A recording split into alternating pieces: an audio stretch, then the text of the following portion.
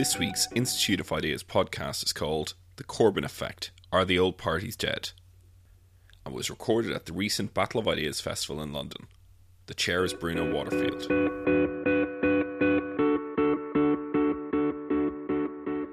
Good evening and welcome to last debate of the day, and we're going to be talking about the Corbyn effect. Are the old parties dead? So the idea of this discussion, which is framed by the sort of long-standing decline in sort of post-war political consensus, the collapse of membership of political parties, the rise of populist parties across Europe, in most countries in Europe. It's all framed by that.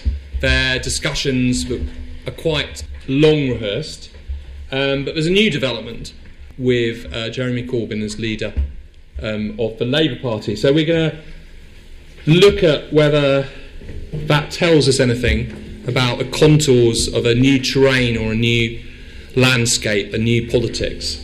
There were figures out from the House of Commons in August on political party membership. It's at an all-time low. 1% of British voters are members of political parties. It's fallen by sort of roughly about 75% over the last 32 years. The changes are striking over time. So the Tories currently have 149,000 members. In 1953, they had 2.8 million members. That means that over that period, perhaps people died, they've lost 95% of their membership. The Labour Party, which was just over 1 million in 1953, is now around about a quarter that size. So we've seen the decline in membership of political parties, the rise of new parties. So the SNP with 110,000 members is bigger than the Liberal Democrats with 61,000 members. So those figures are sort of an artefact, clearly, or a product of something that's going on. And we also see, and there's a very strong sense of a real gulf, estrangement and even antagonism between many people, many members of the public, and the sort of political class and the pundits and the commentariat who sort of conduct political life. And this was very clear in May last year when Nigel Farage, the leader of UKIP, did an interview with LBC. And during that interview, he said there was a huge difference between a group of Romanian men moving in next door to you and a German family. Ed Miliband said it was a racial slur. I remember being on Twitter as it was all going on, and the sort of commentariat, political class on Twitter, it's the place where they seem to live, were all rejoicing that at last Farage was toast. He'd gone too far. Finally, the mask had slipped, and we could all see it was the BNP in blazes. But the public actually thought rather different, and Farage wasn't toast. He went on to do, or UKIP went on to do rather well in the European elections just a week later. So all the political pundits who said he's gone too far, it's a racial slur, it's over for him, they were all completely wrong. The public were indifferent to their often sort of rather faux outrage. So there's a gulf between the political class who get terribly aerated and upset about things and members of the public who probably agreed with Farage. And I remember talking to him just afterwards, and he was saying that, because it was a very drama, one of his sort of spin doctors came running in and dragged him out of the studios, were tearing his jacket, and they were screaming him in a taxi, you've blown it, and all this kind of stuff. And Farage said that in his gut, he knew that people wouldn't really mind, that people agreed with him. And he was, basically, he was right, and the political class had got it wrong. So is that all changing? Is that all going to change with Corbyn? Is the significance of him coming to the leadership of the Labour Party? We're going to have a new politics that's going to change all that and close the gulf. And I wonder, if you look at his appointment of Kerry McCarthy as Shadow Agriculture Secretary, here's a woman who's a vegan, who thinks that meat eaters should be treated in the same way of smokers. So doesn't that perhaps just illustrate that maybe the gulf will still be there? We've got a great panel to talk about it. We're not doing speeches. We're going to have a conversation, and that means a conversation with you as well. So I'll start with Andrew. Andrew is an author and a political journalist. He's a contributing editor to Conservative Home, and I recommend you read his article in defence of Corbyn, which he published on September the 20th, which is a very good read, a beautiful bit of writing. His most recent, the book he wanted me to mention, which is very well reviewed, is Gimpson's Kings and Queens, Brief Lives of the Monarchs since 1066, which has been compared favourably to 1066 and all that. Next to him, on my immediate right, is Miranda Green. She is a journalist covering politics and education. She was previously at the Financial Times. She's a regular pundit at the BBC. You'll see her face a lot on telly. And once upon a time, she worked for the Lib Dems, 96 to 2000, and was Paddy Ashdown's press secretary. On my far left is David Aronovich, who's a columnist at the Times. He's the author of an excellent book, Voodoo Histories, which I believe is on sale downstairs, so you can buy that if you haven't got it already. And in January, he's got a new book coming out called Party Animals, My Family and Other Communists. On my immediate left is Alex Dean, who's Managing Director of FTI Consulting, previously at Weber Shandwick, where he was Head of Public Affairs. And he's not just a lobbyist, he's a political operator as well, and I recommend you read his report, Big Brother Watch, the State of Civil Liberties in Modern Britain. My name is Bruno Waterfield. I'm a Brussels correspondent at the Times, and I give you Andrew Gimpson. Thank you very much. Jeremy Corbyn has enormously enlarged freedom of speech within the Labour Party. We're living through the Corbyn spring. How long it will... Well, actually, it's autumn, of course, now. And the Corbyn spring may not last for very long, but it's extremely enlivening, and it's a very good thing while it does, because I think many people in the Labour Party felt, certainly since 1994, that there was really absolutely no appetite among the leadership for any kind of new ideas or different ideas about either the economy or defence or many other, or indeed equality, very, very important Labour values. Corbyn is now... has come in as an expression, I think, of the intense frustration of many Labour and ex-Labour members who rejoined for the purposes, or re-registered for the purposes of voting. They were completely fed up with this sterile hostility, really, to ideas, this almost Stalinist way of running the party. So in that respect, Corbyn is a very good thing. Whether it will last is questionable, and whether it will make the Labour Party electable is also questionable, because some of these people, which I think is a perfectly defensible view, but they prefer complete freedom and indeed purity of idea to the always tiresome compromises which you have to make if you actually are a political party intent on winning a general election. I would say that party politics as we've known it has looked as if it was sort of dying, or at least in a sort of zombie state. Anyone who has to, trek to the party conferences every year will have felt this kind of terrible, heavy, sick weight of the party organisations for some time. However, I'm completely unconvinced that anything to do with Jeremy Corbyn is the answer to reviving politics, or indeed to reviving a meaningful connection between party politics and the general public. Because although it's true that a vast number of people have rejoined or joined for the first time the Labour Party, as Andrew has said, to support Jeremy Corbyn, they represent 0.5% of the electorate, and there's no evidence, in fact there's evidence of the reverse, of whether they're actually expressing anything about how the general public feel. I also think that this idea of the new politics, whilst very interesting, and it's also something that I would want to work towards, is not what we're seeing with the Corbyn phenomenon. What we are seeing is that the left now has somewhere to gather.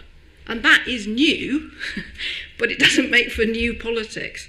And we're also seeing, the rise of nationalism in this country and across Europe. Bruno's talked about this as a sort of Europe-wide phenomenon.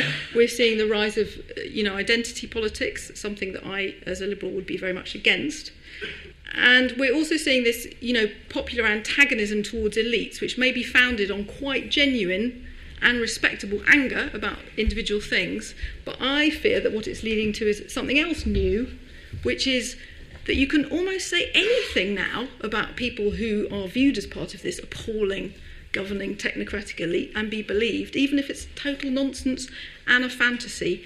I would mention possibly things like accusing people of foul sexual crimes without any evidence. I would, even say alleging in a published book that sells quite well that the Prime Minister of our country, who was after all elected, performed strange sexual acts as a student with dead animals on the basis of absolutely no verifiable evidence whatsoever. And it seems to me that we're actually entering a sort of age of unreason, which I think is far from the new politics. I think it's extremely unhealthy. Alex? Right, so, one, membership of political parties doesn't necessarily equal the only way you can establish people being interested in politics. You're all at least interested in politics enough to have found your way through the crystal maze challenge of getting to this room, right? But I dare say not everyone in the room is a member of a political party. In fact, some will have thought about it and chosen of their own free will, being politically minded and thoughtful, that none of the parties is for them right now. And that's a legitimate intellectual choice, and it doesn't mean you're less interested in politics necessarily. Two, actually the political parties are gaining in membership. Sure, if you compare it from the 1950s, it may be that membership is lower, because again, joining a political party is not the only way you have of voicing your interest in politics. But it's certainly gone up since 2 years ago for the main parties. So actually, even if you do think membership is the yardstick, then things aren't that bad if you adopt a shorter time frame than going back to the 1950s. And thirdly, and finally from me in this first round, I say beware criticisms of populism. Really beware people who assume that you're being interested in politics, or people, the man on the street being interested in politics is bad. People talk about it as if having an interest in or an enthusiasm about politics or the ideas that govern politics or those who govern us is somehow above your station, and it should be left to, respectively judges in some cases or technocrats in others. We had a democratic government in Italy, whether you like them or not, turfed out for a bunch of technocrats to govern Italy instead, or commission appointed in Brussels for that matter, very powerful and not elected by anybody. So beware those who say to you, populism is necessarily bad, because what they normally mean is, I say your views are unacceptable, or views that are different to mine are unacceptable. We'll call them populist and fringe, and we'll get on with governing whatever you think. Okay. On party political membership, party political membership increased by 0.2% for the Labour, Lib Dems and Conservatives since 2011. And there was a bit of an increase across the board, but that was mainly accounted for by SNP. David. Yeah. I'm absolutely fixated on the shape of this room, actually, and I can't kind of get over it. You can see me over there, but you couldn't see Andrew Gimson, could you, who is actually speaking completely naked. He is totally nude, but you just can't see that. No, you're still, and that is really, so you are literally behind the curve. Which is unfortunate. So this room embodies the new politics, which is it's very different from any room you ever sat in before, and is also impractical. I just want to very quickly say that in 2001, while I was working for The Guardian, I decided to take myself off to a particular the election, to a particular constituency, partially because I visited it 3 years before for the first book I was writing, and partially because there was some kind of rumours that there was an insurgent candidate standing there on a health ticket who had some chance of winning. The seat was a seat called Wyre Forest. It's up on the River Severn, takes in Kidderminster and parts of Worcestershire, some industrial and rural parts of Worcestershire.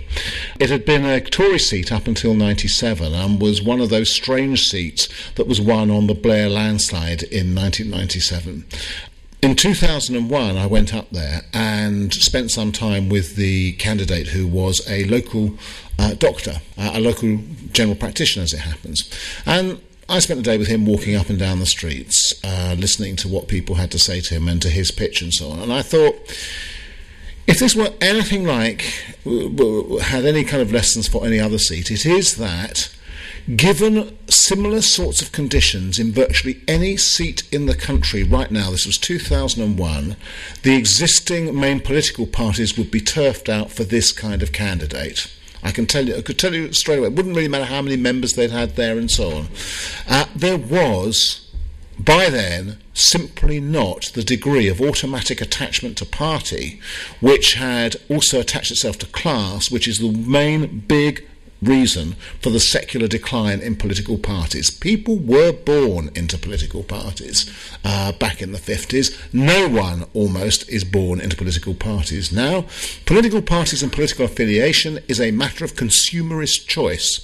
And one of the reasons why people don't go into compendium parties is because compendium parties won't represent the full range of their choices, and they're incredibly unwilling to compromise themselves by being associated with things that they even disagree with mildly. They want to be associated all the time with things that they agree with all the time. We are in the Twibbon era, where what you do is you effectively take a political selfie of yourself with Jeremy Corbyn in the background or the SNP in the background, and for that period you say, this is me and this is what I identify with. And as soon as Jeremy Corbyn pisses you off or the SNP pisses you off, you'll change the Twibbon and you'll put somebody else there, because that essentially is the form of consumerist politics which we've got into and which we must get used to.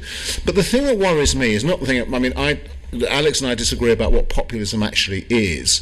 To me, populism, by and large, is an attempt to blame usually a minority, but to blame an elite or to blame a group of people for all the problems and suggest that somehow or other, if you were to get rid of them or overturn them, all your problems would go away. So I make this final observation in this place. One of the reasons I think why we talk about the new politics is so that we don't don't talk about how horrendously complicated the problems are that face us politically, both as Britons and also in the world. And if you wanted any illustration of it, you'd have to look no further than, say, Syria since 2011, which probably represents the biggest foreign policy failure of the last century. I would say probably going back to the period of appeasement in the 30s if you wanted to, but probably something like that bit. And the consequence of which has been a series of movements that are so great and so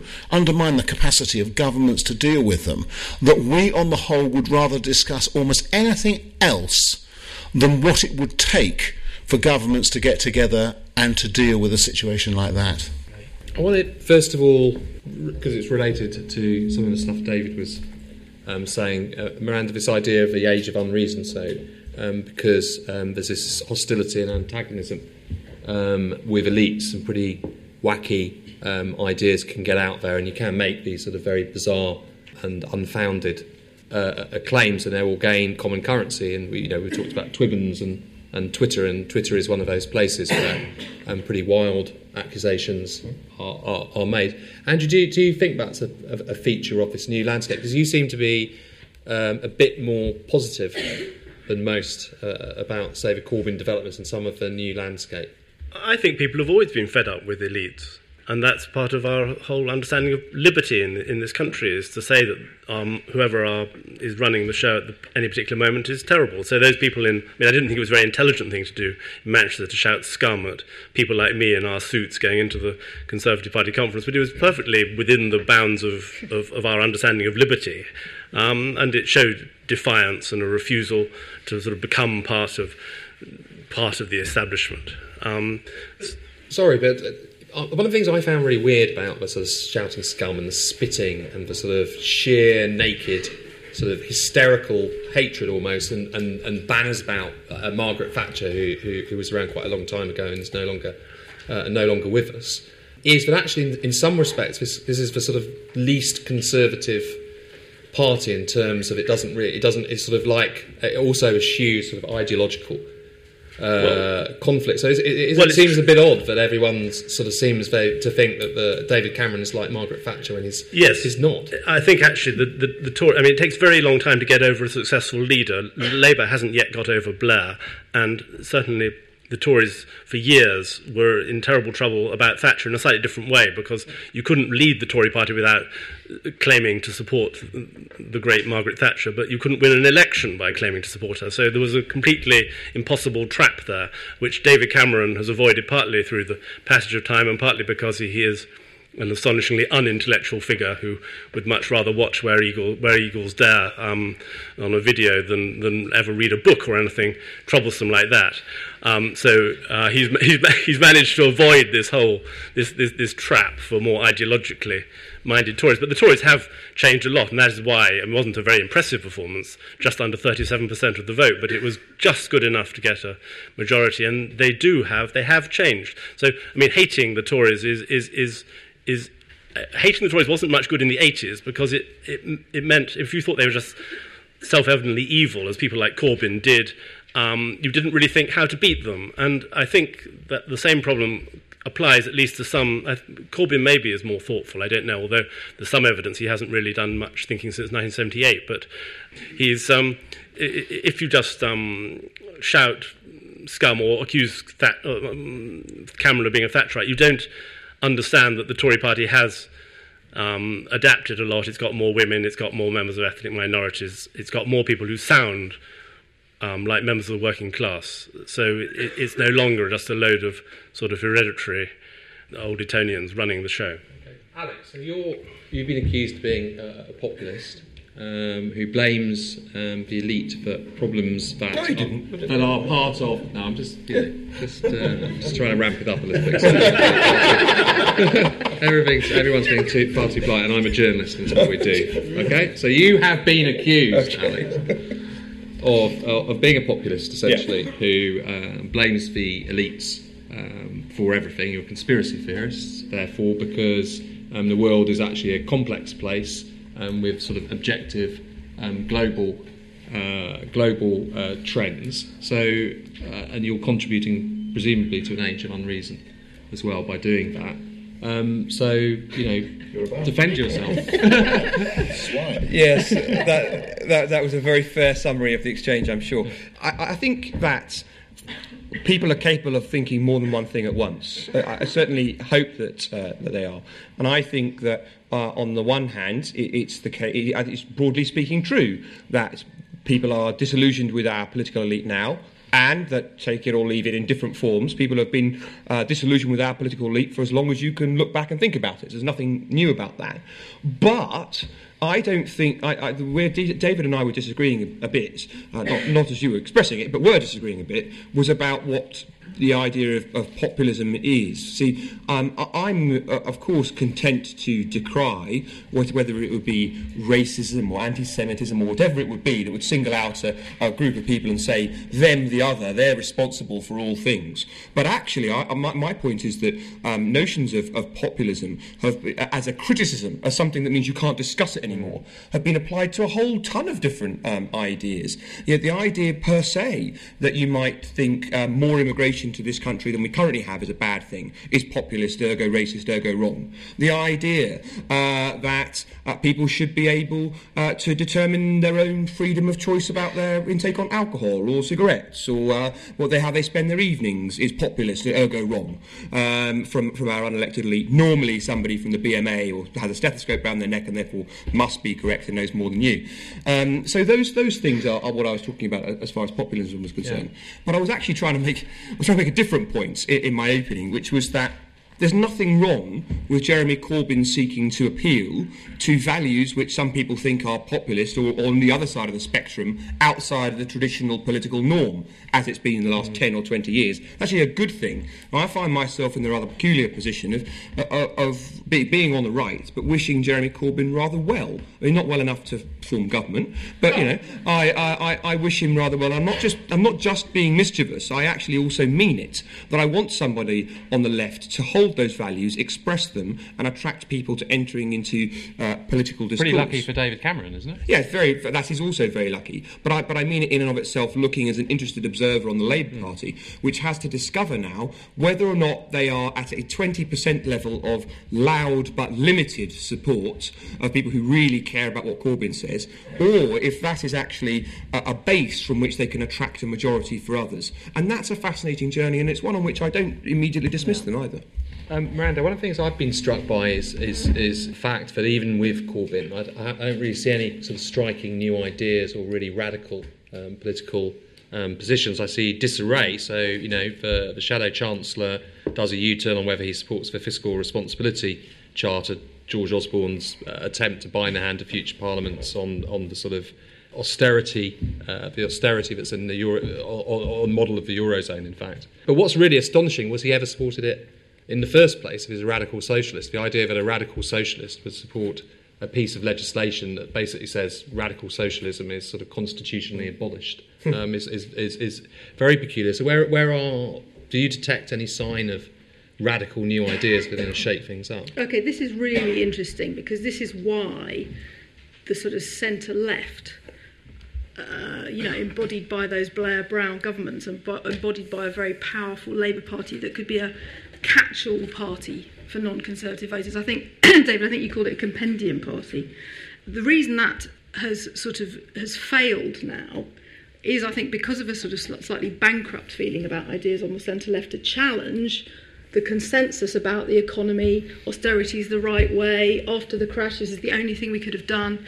There is room for a challenge to that. And one of the reasons why I'm not happy about the Corbyn development, for example, is because I strongly thirst for an alternative to a centre-right consensus about the way things need to be and the dominance of the corporations and all the rest of it. But the answer is not the nostalgic leftism of Jeremy Corbyn.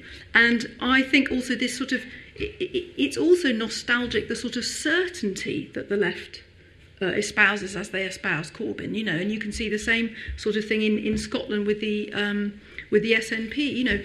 The SNP knows why it exists, and it's powered by that certainty, as the left is, and that's very attractive to a certain sort of person who wants to be in politics.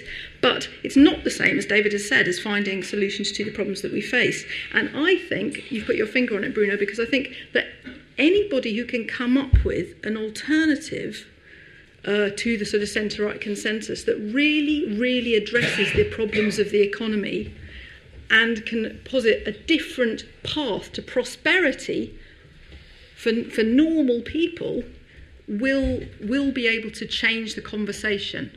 And that will be a good thing. And I see absolutely no sign of that coming from Corbyn, McDonnell and his panel of economic experts, all of whom agree with each other that austerity is a bad thing. So, David, can there be an alternative? Can there be an alternative, given some of the sort of trends that you were identifying? Well, I mean, of course there can be, but it would take a very powerful articulation of a new social democratic viewpoint to convince people that it was something that they were willing to risk.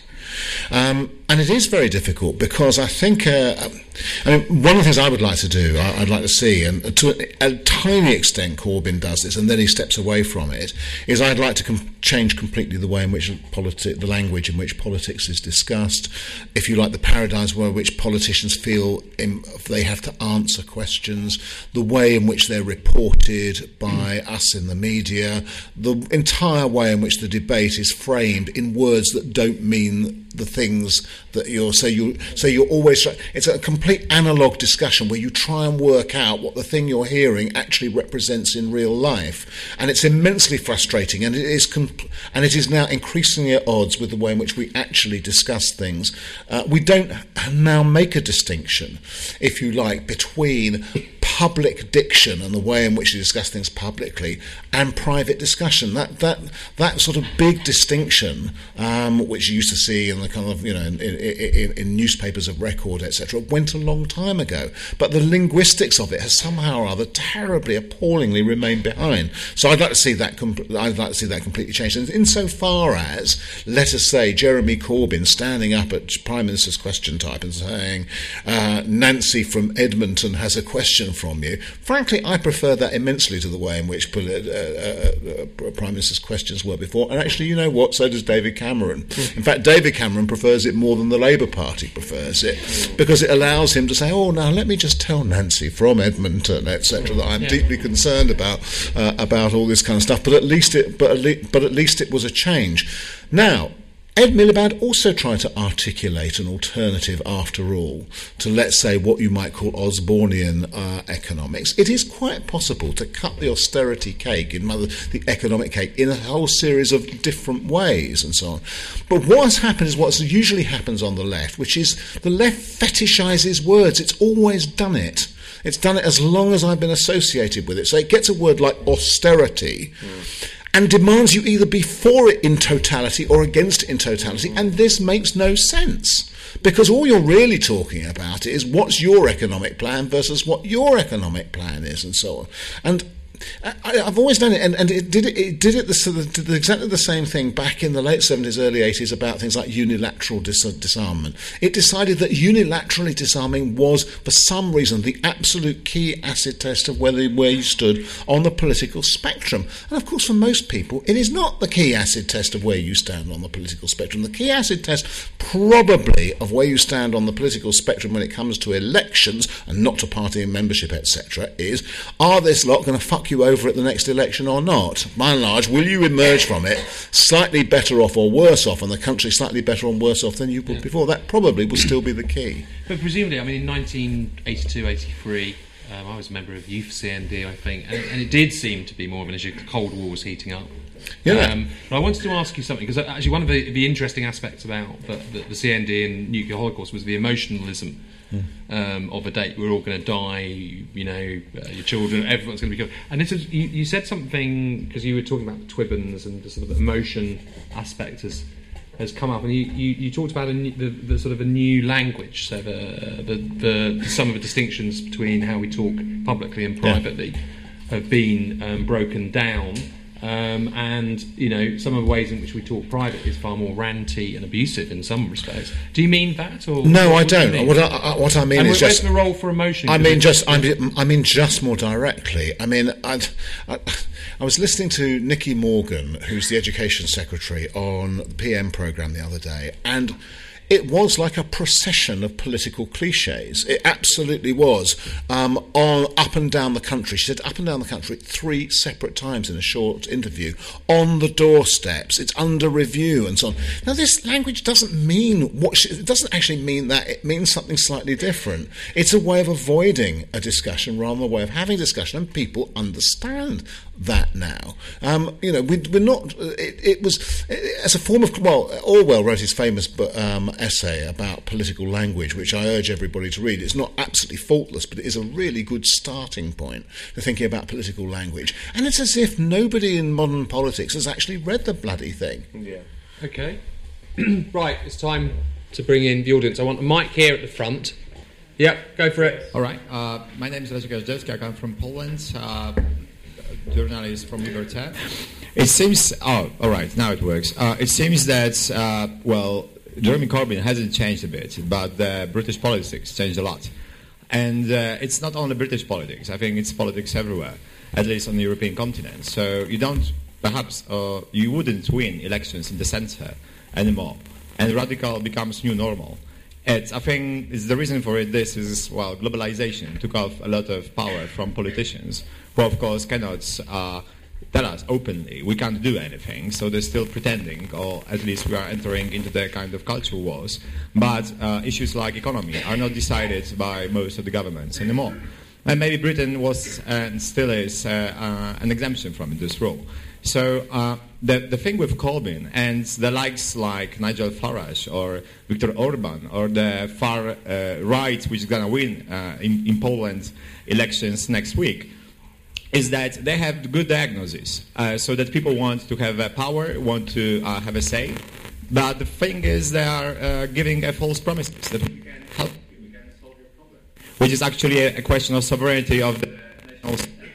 So, my question to you is that do you think that Britain, because of the fact that actually, you might leave EU, that actually, at least you don't have to obey to some of the EU rules, is Britain could be actually, is Jeremy Corbyn unelectable in Britain, because Britain still did not give up enough power to the forces of globalization? Okay, Robin here.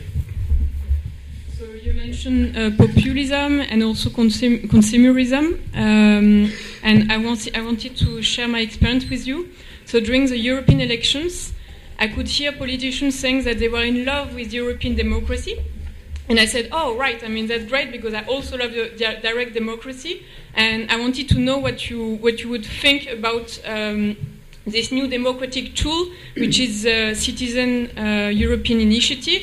And much to my surprise, the politician in question said, oh, well, I mean, that's great to keep people busy, but I don't really believe in this type of tool.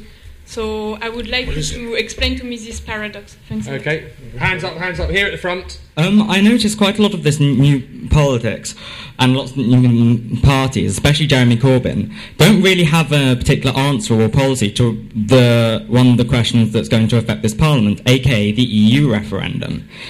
Jeremy Corbyn has not said his exact policy on a large amount of things, particularly that thing, which is going to be in about 2 years. We don't know what Jeremy Corbyn wants about it, really. Does he want to go out? Does he want to stay in? Does he want it to be a socialist superstate led by a dictatorship of the proletariat? I'm not really sure. And it's the same thing, Jeremy Corbyn appears to have a lot of, I want to do this, but you don't know how he's going to do this. I just wanted to pick up on this idea of the age of unreason and its relation to populism. And I think I find that quite jarring, because actually, the age of unreason is something that is sort of brought on by elites. And as we've been discussing in the debates over the weekends, we've learned that elites believe in some pretty irrational things. They want to suppress our freedoms. They believe in more immigration control. They believe in foreign intervention. And, I've been to university, so I have seen people interfere with dead animals in sexual ways, but I've never seen a foreign Western military intervention. So I kind of I know which one I believe is true.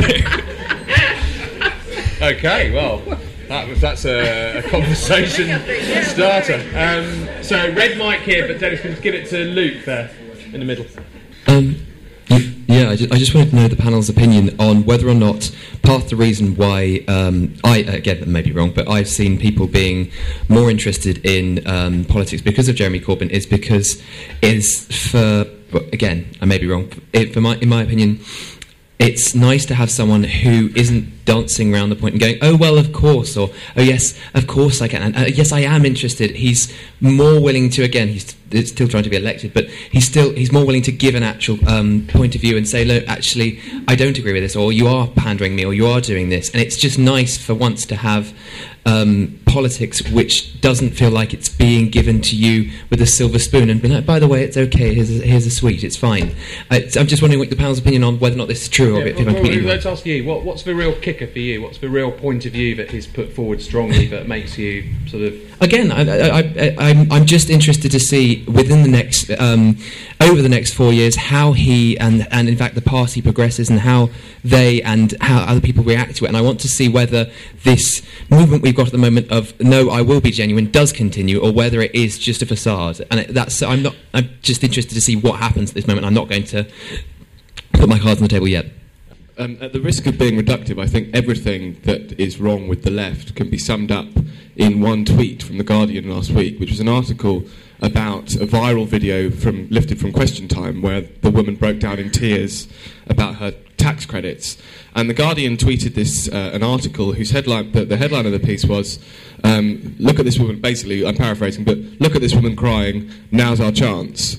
I think what was interesting about that is it captured, firstly, Labour's obsession with communication. I think ever since they lost the election, they've been making the point that they were communicating the wrong messages. And what that tells me is that what they're really trying to figure out is why the people don't know what's good for them, and why they don't know that what Labour is saying is good for them. And it's a deeply contemptuous idea of their own, what used to be their constituency, and what used to be their power base. Just very quickly, secondly, it also sums up their focus on nastiness, and they're really not doing politics anymore, they're doing personality. So that's why believing in, or being a Tory, being a Conservative, is not seen as politically wrong. It's evil, it's nasty and horrible. So I thought that was very illustrative. Okay, red microphone, black microphone, right to the back for gentlemen. Just to say, Cameron gave a speech at the Conservative Party conference where he said, I think he used the term Corbyn being Britain-hating, and the next day's headline in the Metro, the free newspaper that's given out, was that Cameron attacks Britain-hating Corbyn. So I'd be interested in the panel's opinion of, because Alex was welcoming Jeremy Corbyn because it will increase political debate, how someone on the left wing is going to be able to get a message across given the centre or right-wing leaning perspective of the majority of the media. Because the Metro simply, that was their headline. There's no backing for explaining why Cameron had said or why they repeated it, but the headline simply was Britain hating Corbyn. Yes, buy a decent newspaper, buy a newspaper. I was interested about David Aaronovitch saying about people not reading old political books. This is about the Corbyn effect, and I'm from Elgin in the north of Scotland, and my view is all the way down the country past what used to be the Manchester Gardens of London, and it's a different echo chamber. And it's not the Corbyn effect. It's the Corbyn effect. Corbyn is a result of everything else that's going on in the country. What I would like to know from the panel is, the thing about the elites, we don't have a problem with the elites. We have a problem with incompetent elites from Eton. That's the problem we've got. Okay, it's not that they're elites, it's they're incompetent and obviously incompetent. That's the real problem. So my question to the panel is, how would you go about ensuring that political parties choose decent MPs? The point about the doctor who was, frankly, walked the job because he was the right person for the job, we don't seem to have that anymore. What would the panel do about it? Sorry. Thank you. I'm going to bring the panel back. A couple of things that you can come back on whatever you like. A couple of things I'd be interested in. One is this sort of globalisation debate. It's all the sort of Blairite third way repackaging of Margaret Thatcher's "there is no alternative," and the argument goes that basically politicians are powerless in this new world, and you can't really blame them for the fact that they don't rule very well anymore because it's not they're not their fault. That's how the criticism of it goes. So it'd be interesting if on the panel we could address that. Is it true, and what are the implications for accountability? I think we'll leave you reference one side from it, but I want us to think about that as well. And its focus again, it's coming up again, is the focus on emotions, nastiness, tears, and this feeling that Corbyn is genuine and authentic when Corbyn hasn't really sort of said anything or done anything strikingly authentic to the cause of international socialism yet. But do feel free to come back how you like. Anyone want to particularly go first, coming back from those points? Sure, I will. I'll pick up on the point right at the back that was about centrism and the idea, it seemed, that we're being told you don't win elections from the middle anymore. We're in a time of culture wars when you motivate your own guys and try to get them out, and that's how you win. Well, of course, that's what American politics has thought for some time. Certainly Nixon said, you tear the country in half, I'll take the bigger half. good politician, less good at fractions, but you see the point that he was making. But the message is, look, to be uncharitable about Corbyn, having been unexpectedly nice about him to start with, I think you may think the message from the two main parties is now very similar. The Conservative Party is saying, if you're a moderate, vote for the Conservative Party, and the Labour Party is saying, if you're a moderate, vote for the Conservative Party. Right? Because that's certainly how you would watch the way they treat their own moderates MPs. The way that the Corbyn leadership treats the people they need, not to get a majority, they haven't got one of those if all of them turn out, but just to have a respectable minority, is remarkable. The vitriol with which they treated those who abstained over Osborne's measure in Parliament last week was something to behold. So I think that. Secondly, I just want to pick up on this point about Corbyn's change of style in politics. My position, my view on this is it's fine now. Indeed, a lot of people think it's quite attractive. But over time, that shtick will get very tired for two reasons. One, actually, people do like to be told, I'm like you. They don't like you to bluntly disagree with them. So that's the kind of the pull factor for Corbyn, that he's got his own opinions, actually will sap away from him a little bit. But the second reason that it's going to come off is that as long as he carries on with the Nancy from Edmonton, what thinks this Prime Minister line, isn't that nice? And Cameron says, well, Nancy, thank you very much, that's a nice question. By the way, you've got the same name as my daughter. Anyway, what I'd like to say to you in return is, and you've got one nice person bowling gently and another nice person batting back, it suits the Tory party no end. It won't be the Conservatives that change that position from Corbyn. It'll be his own party saying, for Christ's sakes, Grandad, far up, get on with it. That'll be what changes his messaging.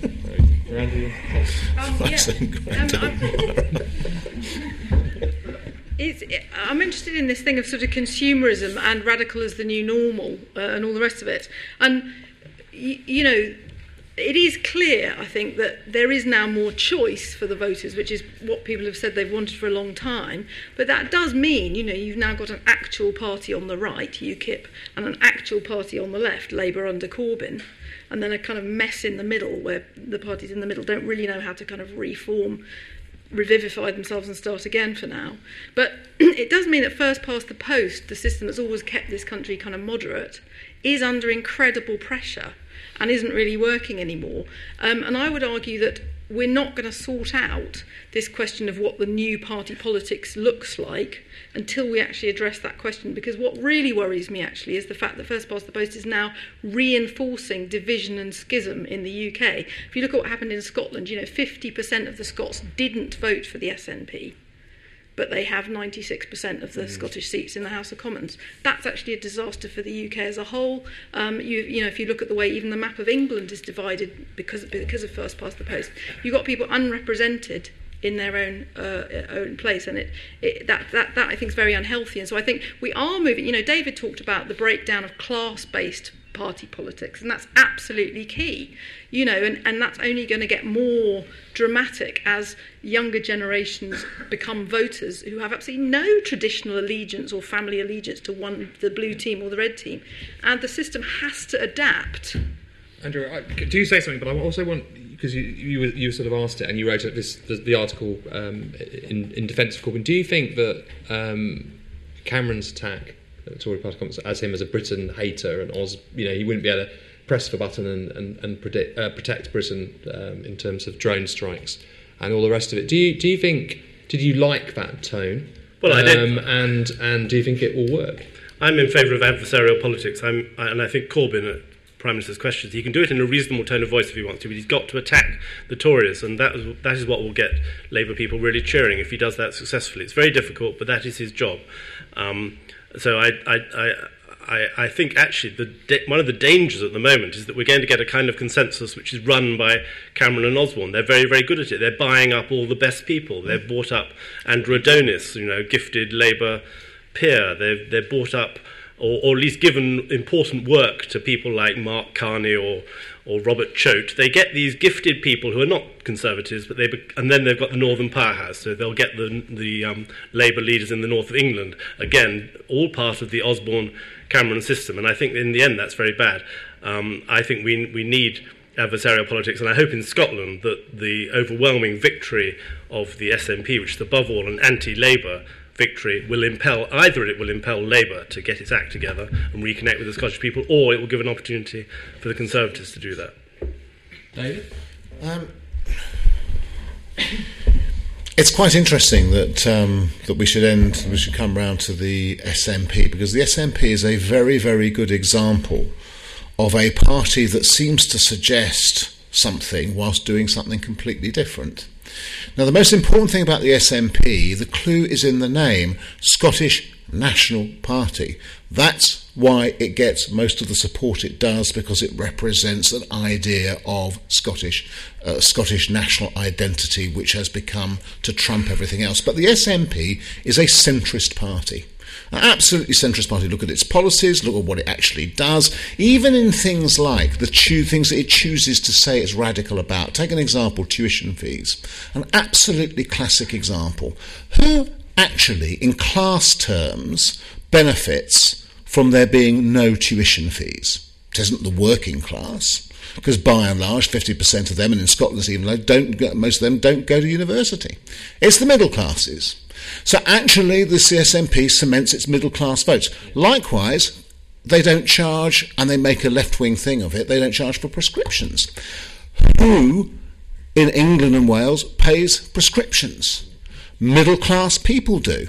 So the SNP appeal to their middle class vote. They are, as one of their leading characters, John Swinney, once said, we are camped on the centre ground. But it's the Scottish centre ground, it's the Scottish national centre ground. Their populism is an anti-British populism which will take almost any kind of critique of Britain, the British elite, etc., up to and including the notion of VIP paedophiles, as I've discovered, etc., and use it against the notion of what Westminster and the United Kingdom actually is, but it is actually centrist. Now, if we're going to ask ourselves which, if you like, general tendency stands the best chance, other things being equal, i.e. articulated in equal ways, of winning, I'll put it to you that a broadly centrist political project is much more likely to win than one that is outside. I mean, I don't want to take you up too much on this, Bruno, but actually the problem for Nigel Farage was he wasn't toast when he said that about Romania, but it absolutely was a sign that he wouldn't get any further than he had done at the European elections. And it was one of the things, and Alex will probably bear me out on this, it was one of the things that has given anti-European EU campaigners a significant problem. Absolutely. It does. Farage is actually toxic to the anti-EU case precisely because actually he is like that. So funnily enough, you still have the opportunity for a significant series of centre projects, if you like, some centrist politics, and that's what people, by and large... Who is the most successful politician in Europe today? Who? Angela Merkel, by a country mile. Now, the difficulty she's having at the moment is with the refugee crisis, and this shows something else which is going on at the moment. But nevertheless, she is one of the most successful politicians. If you were to give a range of politicians to the British people and say, pick one of those out, which one would you have to lead us? Who do you think they would choose? Do you think they would choose Tsipras from Syriza, let alone his Corbynite wing that split off and became Popular Unity? No. They'd pick Angela. I think that was true. That was true until her most recent positioning on immigration, where again, I mean, every newspaper in the land said, allow more freedom of movement, allow more people to come, and politicians who took positions against that did so knowing that that they would have grassroots support both in their own party and from the public. I thought it was telling that at the time that the Conservative Party softened its messaging on allowing more asylum seekers and refugees to this country last month, which was applauded by all of the national newspapers and all of the other parties. The Local Government Association, which is again cross-party and representative people who would actually be doing some of the delivery of services, was far more critical of that position. You know, we've got people on our waiting list who've been there not for days or for weeks or for months, but sometimes for years. And now you're telling us you're going to bring people in and put them in on top. Not a party political point. Half of the people expressing that view were solid Labour people. That reflects a disconnect between local and national. And on that point, I thought what Andrew was saying about the Northern Powers, very interesting. How did Labour ever let the Tories own even a little bit of the idea of the North? And it's not Corbyn's fault, of course. It happened under Miliband before he got to the reins of power. But the idea that Osborne gets to own the intellectual capital over revivifying the North is extraordinary. And yet that march has been carried out. And you now see plenty of Labour local leaders in the North saying, well, listen, chum, you didn't win an election. You can't do something for me. And if the Tories can, then I'll go with them on that, even if it means not being loyal to you. And what do I care? You've rebelled more against the Labour whip than any of us have anyway. So, there's a certain force to that. Okay, so, and maybe coming back to something you said about the appetite for a broadly centrist party, and that seems to be how the Conservatives are pitching themselves along the lines of what Andrew was talking about, and Andrew made a plea for adversarial politics. So are you relaxed about that? What about Cameron and Osborne? Well, it's an obvious ruling Britain maybe for another. No, it's an absolutely obvious thing to do. I was amused by the man from Elgin talking about Etonians, etc. I'm one of the oldest people in this room, and it does come as a shock when that begins to be the case for you. And I do actually remember as a kid listening to somebody talking about why they had voted. It was a working class Scottish voter in Scotland, actually, for Sir Alec Douglas Hume, the old Etonian Lord Douglas Hume, who was standing in Perth or something like that. And I remember her saying, well, she said, the thing is about him is he's an Etonian and they're born to rule. He said they're raised to it. And so it was so I don't know whether things actually really were better in the old days, because there was actually a habit of deference and a habit and ways of looking at politics which have simply now disappeared. But of course, it's an obvious thing for the Conservatives to do, for the Conservative centre to do, not the centre right, not the right. The Conservative right doesn't particularly like it, and it doesn't like Cameron. It's never liked Cameron, and his success is something that baffles them actually as much as it baffles some other people. The fact that I was very interested in that business about Cameron not reading books. All of the most successful politicians in this country are always accused of not reading enough books. It's funny. It's an absolute. They're not sufficiently intellectual. You always get a Doris Lessing and say Blair's an ignoramus or something like that. And the more they say that, the more successful they are, because actually politicians don't need to read novels. It's got nothing to do with their job. I might like it and prefer than have a hinterland like that, because I read novels myself. But the most successful political people I've ever come across haven't. That actually is something of a diversion. But anyway, you would expect somebody like Cameron to use the opportunity from his point of view to claim the centre ground that Labour has vacated in Corbyn. And as it becomes more and more clear that it is vacated, Corbyn has two choices. He either says clearly what he is, in which case Labour's vote will drop dramatically, or he tries to trim off to the centre, in which case he will look increasingly incompetent. I can't see that there's another alternative for him. And so it's only a matter I think, now come back next year and throw this and say you were totally bloody wrong. I think it's only a matter of time before a lot of those numbers we've seen in new party members, etc., begin to reverse very sharply back the other way. Okay, audience time again. One of the things I found very interesting about listening to the whole debate on Corbyn is that of how people are talking about, now Labour's lurched too far to the left, now the Conservatives can come in and to the centre, etc. And all of this has seemed to be based a lot more on political tactic. And to me, this seems really kind of patronising to people to actually the general populace and the people who actually vote, and saying that people won't listen to any arguments. If, let's say, Corbyn, decided to come out as incredibly left-wing, put forward entirely really convincing arguments, it would still not matter. That there's never any thought of actually that these people could perhaps be, intellectually intelligent, convince people, debate with them, win them over to their party. It's just whoever goes for the centrist ground and maybe makes advantage of the current situation, not actually winning the debate. And to me, that's in a way seems highly illiberal and slightly anti-democratic viewpoint. Okay, you pass the red microphone to the gentleman there in a blue top. I just want to come back on that original notion of Corbyn as a populist leader, populist figure. Corbyn's been saying the same thing for 30 years. He's been profoundly unpopular for 30 years. What's happened is that the disillusionment of large numbers of the population have suddenly found in him someone who offers the opportunity to fracture the game. And that would be the game that is played in Westminster and the game that's played in the media commentary on Westminster. And I'm reminded of that by listening to this debate today. So many people in this country now really feel that they don't trust some of the systemic issues that we're faced with. We don't trust an economy based on debt. We don't trust the abandonment of international public law. And anybody that's going to address even those two issues, or even talk about them, in a way, is going to appeal to an awful lot of people. We have a soft uprising in this country. The only issue is how big a soft rising it is and how long it sustains. And I hope it will sustain. If you pass the microphone to who's behind you. My question is mainly, how can we say that Corbyn's someone so central and is quite a popular person when his first two moves was to make a shadow chancellor who wasn't supported by most of the major banks, wasn't really supported by the city, and then his second move was to make a vegan his shadow agriculture person? I mean, surely that's foolish, because most people won't really understand where he's coming from, and he loses a lot of popular vote from it. Okay, at the back. There's been a lot of talk so far of the centre ground, but the problem is there's no objective. It's on? Yes. Yes, it's on. There's no objective definition of what the centre ground is. So in fact, far from taking the centre ground, I now believe David Cameron is pursuing a strategy of moving to the centre left. Those of you who watched his speech will see he talked a lot about climate change, minority rights.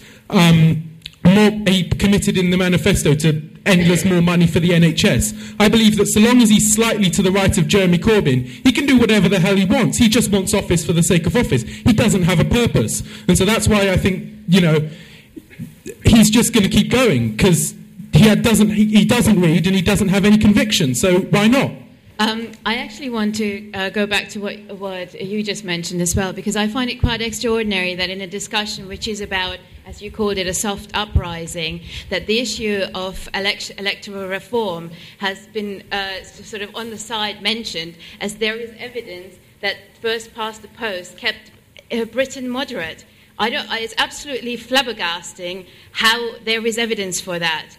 And also, I mean, you mentioned Angela Merkel. Keep the microphone by your face. Sorry. You mentioned Angela Merkel as the most successful politician. He doesn't come from a country where there is first past the post. She comes from a country where there's proportionate representation. And the whole Corbyn issue is basically a reflection of the British electoral system, which is incapable of picking up various opinions and carrying them around, and which doesn't understand that maybe in the modern world consensus is more effective if you're serious about democracy than, as you mentioned it, as adversarial politics. Sorry, I'm very excited. I'm not British, so That's very good. Well done. Right, hands up if you want to speak. Hands up. So there's a guy at the back, the guy here, and then we're going to come back to the panel. Elgin correspondent again. The thing is, in Scotland we've had proportional representation. It was a gerrymandering to make sure that the nationalists weren't elected. Oh, and they've been elected twice. They've now got majority government in the Scottish Parliament under a proportional system, and it doesn't look like they're going anywhere fast. And the second thing is actually to come back to the point about why people are going for Jeremy Corbyn is, they still haven't answered my question, what would you do to get decent politicians? Because, as the gentleman said, he's been doing the same thing for 30 years. He's been sticking to his guns. People realise these guys are amateurs. This guy clearly knows what he wants to do, is clear about what he's saying. Give him a chance. I personally wouldn't vote for him, but there we are.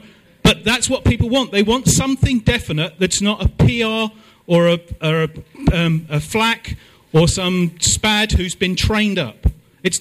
For all this thing about we're going to give people training in employment, making people a spad and then they go from being a spad to a politician, it's not good enough. We need better politicians. There's a danger of reading too much into something that will probably be regarded by history as simply a cock-up. I mean, the Labour Party...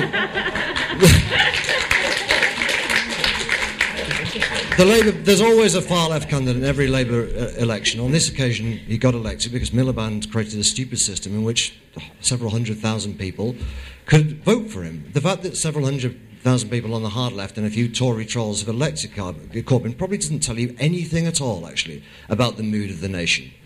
It's certainly not evidence of populism. It's probably quite the opposite, actually, of evidence of populism. The reality is that Corbyn has the worst polling numbers of any opposition leader. Most of his MPs can't stand him, never wanted him to be leader, and in a few years' time he will probably just be the answer to a pub quiz question. It doesn't tell you anything about the state of the nation at all. Okay, it's summing up time, 90 seconds. We're doing it the other way round. David, simply a cook-up. Actually, you're right, of course. First to say, I agree about PR, but then I did campaign for the alternative, a very mild-form PR. We couldn't even get that through. Thanks to Alex, partially, I think. Yes, I think actually it's a combination of circumstances that created to give this. But he hasn't been saying the same thing for 30 years, Jeremy Corbyn. He's been saying the same thing for 45 years.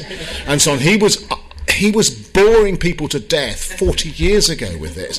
And it's very funny to me as 61 to find people turning around to a 20 and say, it's all very refreshing. You think, I really have to try and look at this with new eyes, because I honestly did find it tedious 40 years ago and it hasn't got any better.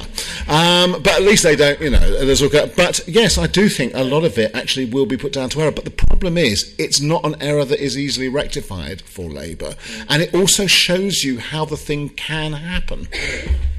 Yeah, it's a question of how much damage he can do while he's there, I suppose. And is he going to remain leader for 5 years and then go on to lose the election? It seems to me quite a difficult proposition. But on the other hand, we were all consigning Corbyn to the dustbin of history right now. He may seem like he's miles off the pace, but if the economy takes a downturn, then there's only been one camp that's been openly critical of capitalism. And there's a lot of people in this country who can't remember the last time we really tested that theory, and we had the winter of discontent, and we let the left have their head. And when Corbyn says, actually, maybe capitalism's not working, there's a fair chunk of the electorate who say, maybe he's got a point.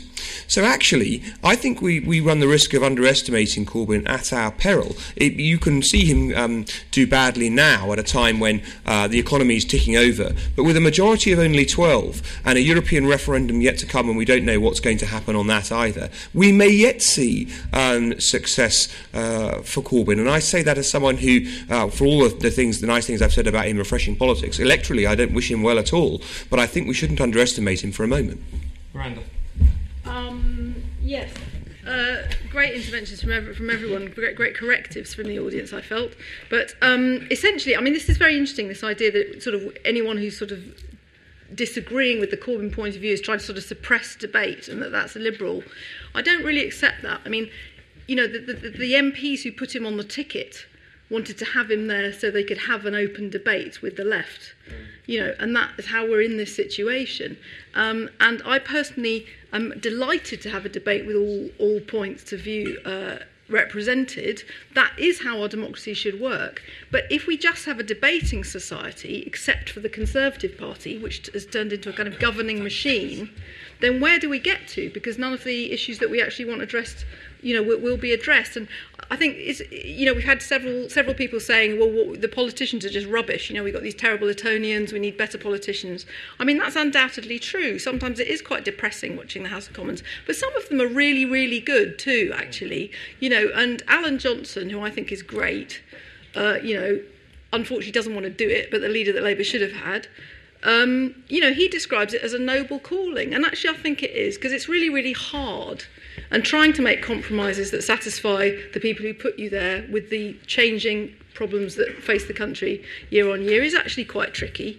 People should get involved, but unfortunately there is no evidence that the people getting involved because of Corbyn are any different to the people who were involved anyway, who were motivated anyway. And if you don't believe me, have a look at the LSE Politics blog this week, which has got a very depressing study on the supposed uprising of young people's interest in politics with Corbyn. It doesn't actually exist, unfortunately.